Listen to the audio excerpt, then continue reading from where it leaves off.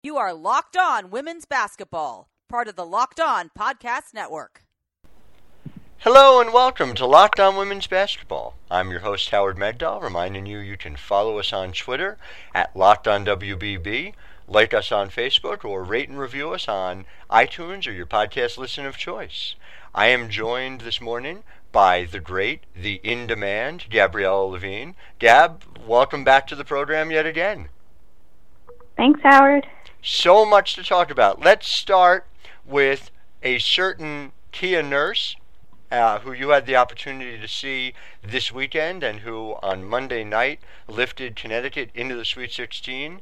Tell me what your initial thoughts were about her and about Connecticut in person as well. Initial thought was wow. Wow. That performance from Kia Nurse last night against Syracuse, I don't know if I've ever seen her. I've certainly seen her play with that kind of power, but I don't know if I've ever seen her do exactly that. So in and of itself, what a terrific performance from Kia Nurse. But let's start first with Connecticut's game against UAlbany. Connecticut was one of, I think, the only teams, number one seeds, that really came out in the first round and did exactly what we expected them to do against UAlbany. They had a terrific, strong performance. And it was actually pretty interesting because despite what all of us might have thought was a great game for Napheesa Collier and Gabby Williams, Gina Auriemma after the game kind of said, that game didn't live up to their expectations. They could have done better. And I'm just saying that because I know that's what they think. And I was just like, man, like that was a great game from them. But again, I guess it didn't really live up to what their personal expectations might have been. You know, they did cover. They were 47-point favorites against Albany, who played a very good game. Amani Tate is legit, and still they won 116-55. Yeah, UAlbany, have to tip our hat to UAlbany because that's a team, and Gina Auriemma also pointed this out after the game. UAlbany competed against UConn in a way that a lot of teams just didn't this season. Yeah. And Howard, you and I have talked about this. We've seen teams go up against UConn with fear and with shock, and they're just done after the first 5 minutes. They're like ghosts on the floor, the players. Absolutely. Because the momentum kind of just takes them over. To UAlbany's credit, though, they did not give up. And I watched all 4 quarters of that game in person, and they played buzzer to buzzer. And Amani Tate was a huge part of that. She must have been like some point in the third quarter, this amazing block against Sanaya Chang. And it was just, everyone was just like, wow, because she was still competing. Yeah. And the game at that point, especially in the third quarter with the way that UConn came out, the game was over. But she was still playing.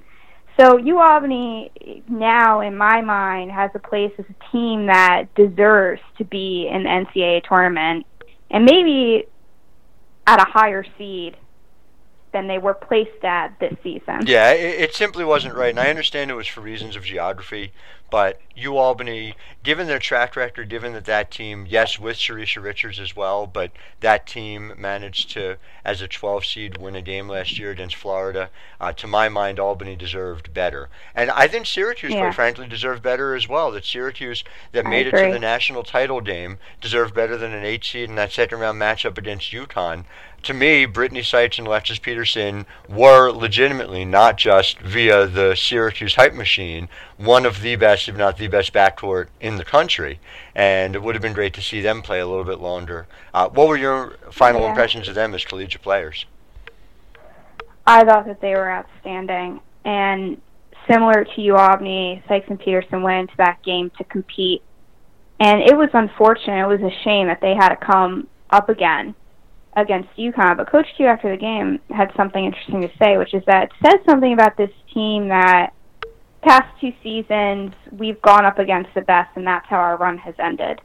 And it's true. These players have competed against the best. They've done it with a lot of heart, and they haven't shied away from it when they play in the games. They go buzzer to buzzer competitive. But what do you do when you go up against a team that has 4 legitimate offensive threats on the floor And one of them is Kia Nurse, who 9 times out of 10, Howard, I don't know if you realize this or you pick up on this when you watch teams play against UConn. Kia Nurse spends so much time on the low baseline corner, hanging out on the three-point line, wide open. Yep. Because teams have to just sacrifice with their defense. What are you going to do? You have to give something up, and they give Kia Nurse up. Just like Morgan Tuck was wide open in the Final Four last year. It was the same basic idea that ultimately there's more weapons there than you can cover. And let's not forget about Kia Nurse. She was the AAC preseason player of the year. She certainly was the one who I thought would be the best player on the Connecticut team this year. And, the injury really is the primary reason why that wasn't the case. But the idea that Kia Nurse could potentially, you can make the argument, as the 4th best player on this Connecticut team is no slight of Kia Nurse, who will be a high WNBA lottery pick when the time comes. It simply reflects the amount of top-end talent there. But I'd like to move, if I can, to the team that also has significant top-end talent that I saw this weekend down in College Park, and that's University of Maryland. The Terrapins took care of business as a 3 seed. Certainly they, and we talked about this last time on the program, did not deserve a 3 seed in our opinion, and they went out and proved it because, quite frankly, they were a 3 who played like a 1, going out and crushing Bucknell. And not for a lack of game plan or execution from Bucknell, simply in much the same way we talked about UConn against Albany and Syracuse. Bucknell simply couldn't run the sets fast enough to keep up with Maryland. And then taking on a West Virginia team that had been playing extremely well, that was another non-competitive game that allowed Maryland to push directly into the Sweet 16. So I was curious whether you thought that the first weekend bore that out for you with Maryland as well. I did, and the reason being, especially with that West Virginia game, I thought that West Virginia team was a team that could play competitively against Maryland, to be honest. I was kind of expecting that. I was expecting Maryland to have to grind it out a little bit. But and just to be clear, they played Elon, a very good team, an 11 seed, played Elon's game and beat Elon at their own game. And, took out Baylor previously and Texas.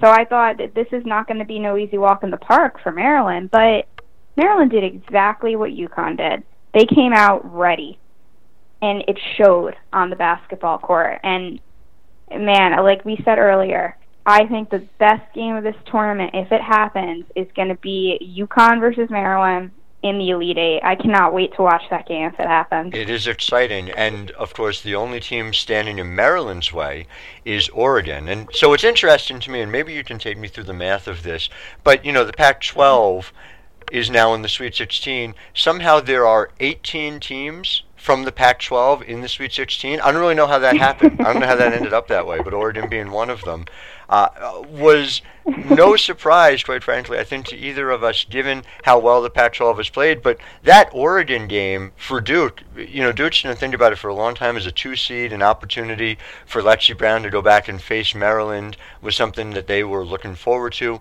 Didn't happen. Obviously, losing Lambert to injury was significant, but quite frankly, Oregon as a 10 seed didn't make sense at the time and makes even less sense now that you get a chance to see them. Right, and this goes back to what we were talking about previously. This is what the Pac-12 is. The Pac-12 is the most competitive conference in NCAA women's basketball, and we're seeing that in this tournament. We might have had a couple questions in the first round. Oregon State came out slow. Stanford came out slow. But their second-round games, they came out strong, and they corrected any deficiencies. Oregon is one of those teams as well that came out strong. Washington is another team that came out really strong.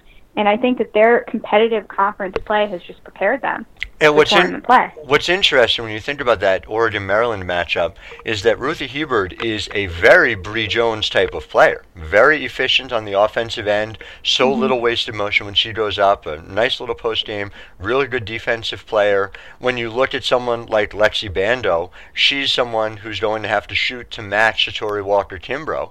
And of course they've got Sabrina Ionescu, who is probably going to be Destiny Slocum's responsibility. I don't know, it'll be interesting to see. You might put Confroy on her, but there's a lot of things that Maryland has to answer for with Oregon in the same way that there are plenty of things that Oregon has to answer for with Maryland. But just on the Pac-12, and then I want to move to the Big Ten, which also spoke very well for itself this weekend.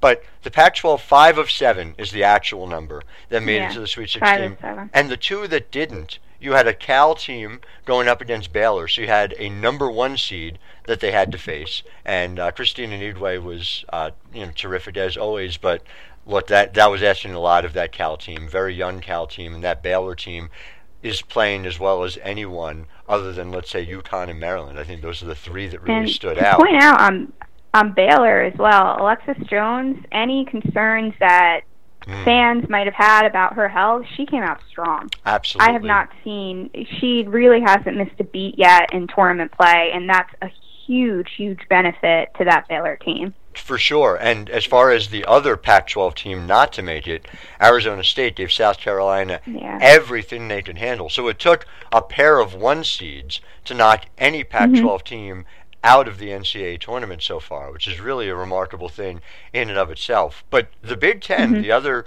conference that really showed up, not just in terms of Purdue playing Notre Dame so tough as a 9 seed going up against a 1, but in terms of Ohio State going into Kentucky and winning that game, and did it, by the way, without Steph Mavunda, who was their best rebounder. And I've been in contact with the Ohio State PR team. Gary Pettit does an amazing job over there. Steph is someone they're hoping to get back for the Sweet 16. Now imagine that Ohio State team playing extremely well. If you get Mavunda back, and if Notre Dame is without Turner, suddenly that is a mismatch in favor of the 5, not in favor of the 1 at the Lexington Regional. Yeah, my heart really went out to Turner when I saw her take that fall. It was a no-contact fall, which is kind of the worst that you want to see on the basketball court, especially with an injury to the knee. So, gosh, I really hope that she's able to play for them, because that would be a huge loss for Notre Dame. We saw that in their game against Purdue. We saw it happen. The team, they did not look like themselves. Their offense, they really couldn't get points on the board in the way that they wanted to. They weren't really able to execute. They lost her rebounding presence on the board. And Ohio State right now, first of all, Ohio State underseeded. Should have been a 4 seed. Let's just get that out there. No question. It should have been a 4 seed. But they went on the road and they won. And they didn't just go on the road, they went to Kentucky. And that game became an individual battle in a way between Kelsey Mitchell and Michaela Epps. And right now, Kelsey Mitchell is not a player you want to go up against. It was, I was kind of laughing to myself because after the game, Coach McGuff did an interview with ESPN. He said, I told Kelsey that she was the best player on the floor tonight, so act like it. And she acted like it. Yeah. And it showed in her game, and she was a player that really couldn't be stopped. So, and not just that, but all starters for them were in double figures. Tori McCoy had a really great game for them, 12 boards, 14 points overall, and 6 key points in that fourth quarter for Ohio State. So that's, if Notre Dame doesn't have Turner back, that's got to be a huge concern for them, knowing that they're going up against a really hot Ohio State team right now. And one that all fits together now. I had the chance to sit with Coach McGuff earlier this year when they came in to face UConn and spend some time with Kelsey Mitchell as well. And they were quite open about it, that this was trying to fit the pieces together. The idea was, we're not where we need to be right now. We need to be there by March. And Kelsey Mitchell against UConn came out and performed like a star, but they did not have the team chemistry yet. You see them, what they're doing now. You see what they did against Maryland, that huge win to help them back on February 20th. It really shows that it's a different Ohio State team. As far as seniors go that we're sad to see leave, I'm curious, who are some at the top of your list? For me, it starts really with the Syracuse duo, and I am sad to see that happen. But I'm curious, who are at the top? Who are the players at the top of your list that you are going to be saddest to see out of this tournament already? Well, in my hate for you, Albany, like I talked about earlier, that was a player that I got an opportunity to watch a lot. And I'm sad to see that she had to go out in that way against UConn. But you know what? She went out on a high note. She competed really well, and that was one of the best players I've ever seen out of UAlbany. And I really felt for Epps in that game against Ohio State.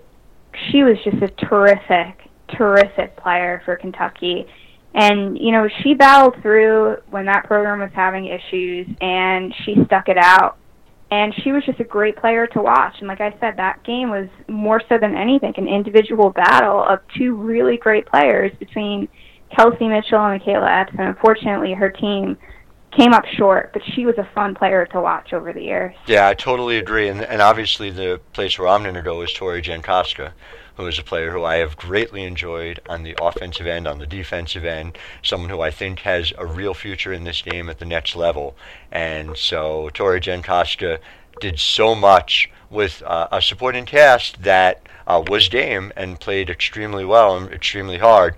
But Jankowska had to do so much of the heavy lifting this year, especially early in the year when they were hit by injuries. So Tori Jankowska, we salute you. Teams and matchups moving forward. Who are you most excited about in the Sweet 16? I'll start by saying that Notre Dame-Ohio State game, I sure hope Turner comes back. It doesn't sound very good, but I'd love to see it. And you're right, Turner is such a key to that team. We saw it even earlier this year when her play was a little inconsistent and Notre Dame was not the 1 seed that they became later on in the year. I think that Oregon-Maryland game is going to be absolutely fantastic, and I'm very excited about that. And quite frankly, I'm really interested to see what Louisville can do against Baylor, because Louisville has the offensive weapons to stay close, and Asia Durr may be the best player on the floor, if not for Kelani Brown, who right now is looking to me like the monster is going to average 25 and 15 next year. But what about you? What are sticking out for you? I have my eye on Washington and Mississippi State for so many reasons. I mean, chief among them, and I'm really interested to hear your take on this, Howard, this Mississippi State team went into this tournament with issues. And no team wants to go into a tournament with issues. And their issue is that Vic Schaefer benched 4 of his starters, not just in the first game, but also in second-round play. With that being said, though, the players who were previously his bench players came out really, really strong. They also came out strong, though, against, you know, maybe not such a competitive first-round matchup, a more competitive second-round matchup against DePaul. I'm really eager to see what they do against Washington, and I'm not really sure where the buck stops with them. Does it stop with Washington? Is Washington going to be the team with that 1-2 punch of Kelsey Plum and Chantel Osahor, who's going to expose them if they keep going with these, you know, if they keep going with putting their 4 original starters on the bench? I'm really not sure, because Washington is rolling right now. They were, in my view, the strongest team from the Pac-12 to come out in the first 2 rounds, especially with that win last night over Oklahoma. Yeah, that's a good Oklahoma team. I'm not too sure what your view. That was a good Oklahoma team, but I'm not too sure about what your view on that Mississippi State issue is, Howard. So I wonder what the line is going to be for this game, but my guess, my gut feeling is that Washington should be favored, even though they're the 3 and Mississippi State is the 2. Given the way Washington is playing, like you said, given the issues that Vic Schaefer's team is having. Now, look, I would not second-guess Vic Schaefer for a number of reasons. One, because he's done a great job building that program, and another, because he's in that locker room, he's in those practices. So he's probably seeing something. I know he's seeing things that I'm not seeing, but that struck me as very strange, and I do think we need to see a big game out of Victoria Vivians, A, for Mississippi State to win, and B, for us to start to take Mississippi State seriously as a potential Final Four team and title contender. Well, this is it. This is her opportunity to do it, and it's going to be absolutely fascinating to see. So that one I'm really excited about. Baylor Louisville, of course, I'm extremely excited about. And let's not forget Texas and Stanford. Texas and Stanford's going to be intense and a terrific matchup. I give the edge to Texas. I have Texas winning that game simply because Karen Aston's teams have been closers all year. And really, when you go back, I mean, they managed to close against UCLA in the Sweet 16 last year in a way that really left an impression with me.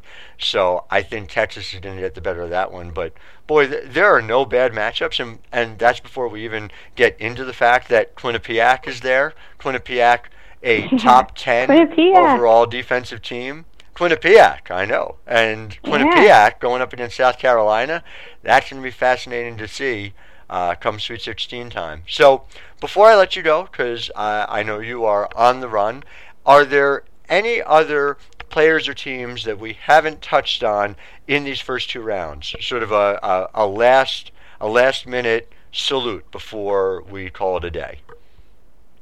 Did we talk about Kelsey Plum? I can't remember. We're making an effort to talk about Kelsey Plum and every we probably single show. should. So and let's do so without missing. Kelsey Plum. And do so without missing Chantel Osahor, who again is doing everything for that Washington team. And one other player, Ari McDonald on that Washington team, freshman. She's come out really strong for them. I haven't seen her play this well all entire season. She had 18 points against Oklahoma last night. That's another player to keep your eye on from Washington. And Natalie Romeo, who you pointed out, the Nebraska transfer, when she's hitting her threes, it's basically the equivalent of how Walton hit her threes last year for Washington, and Washington ended up, as we know, in the Final Four. Think they got a shot at getting there again. Well, Gabriella Levine, thank you so much for taking the time to chat with us. So excited about what's coming up this week, and I would urge everyone to follow you on Twitter at Gab_Rose1. Do I have that right?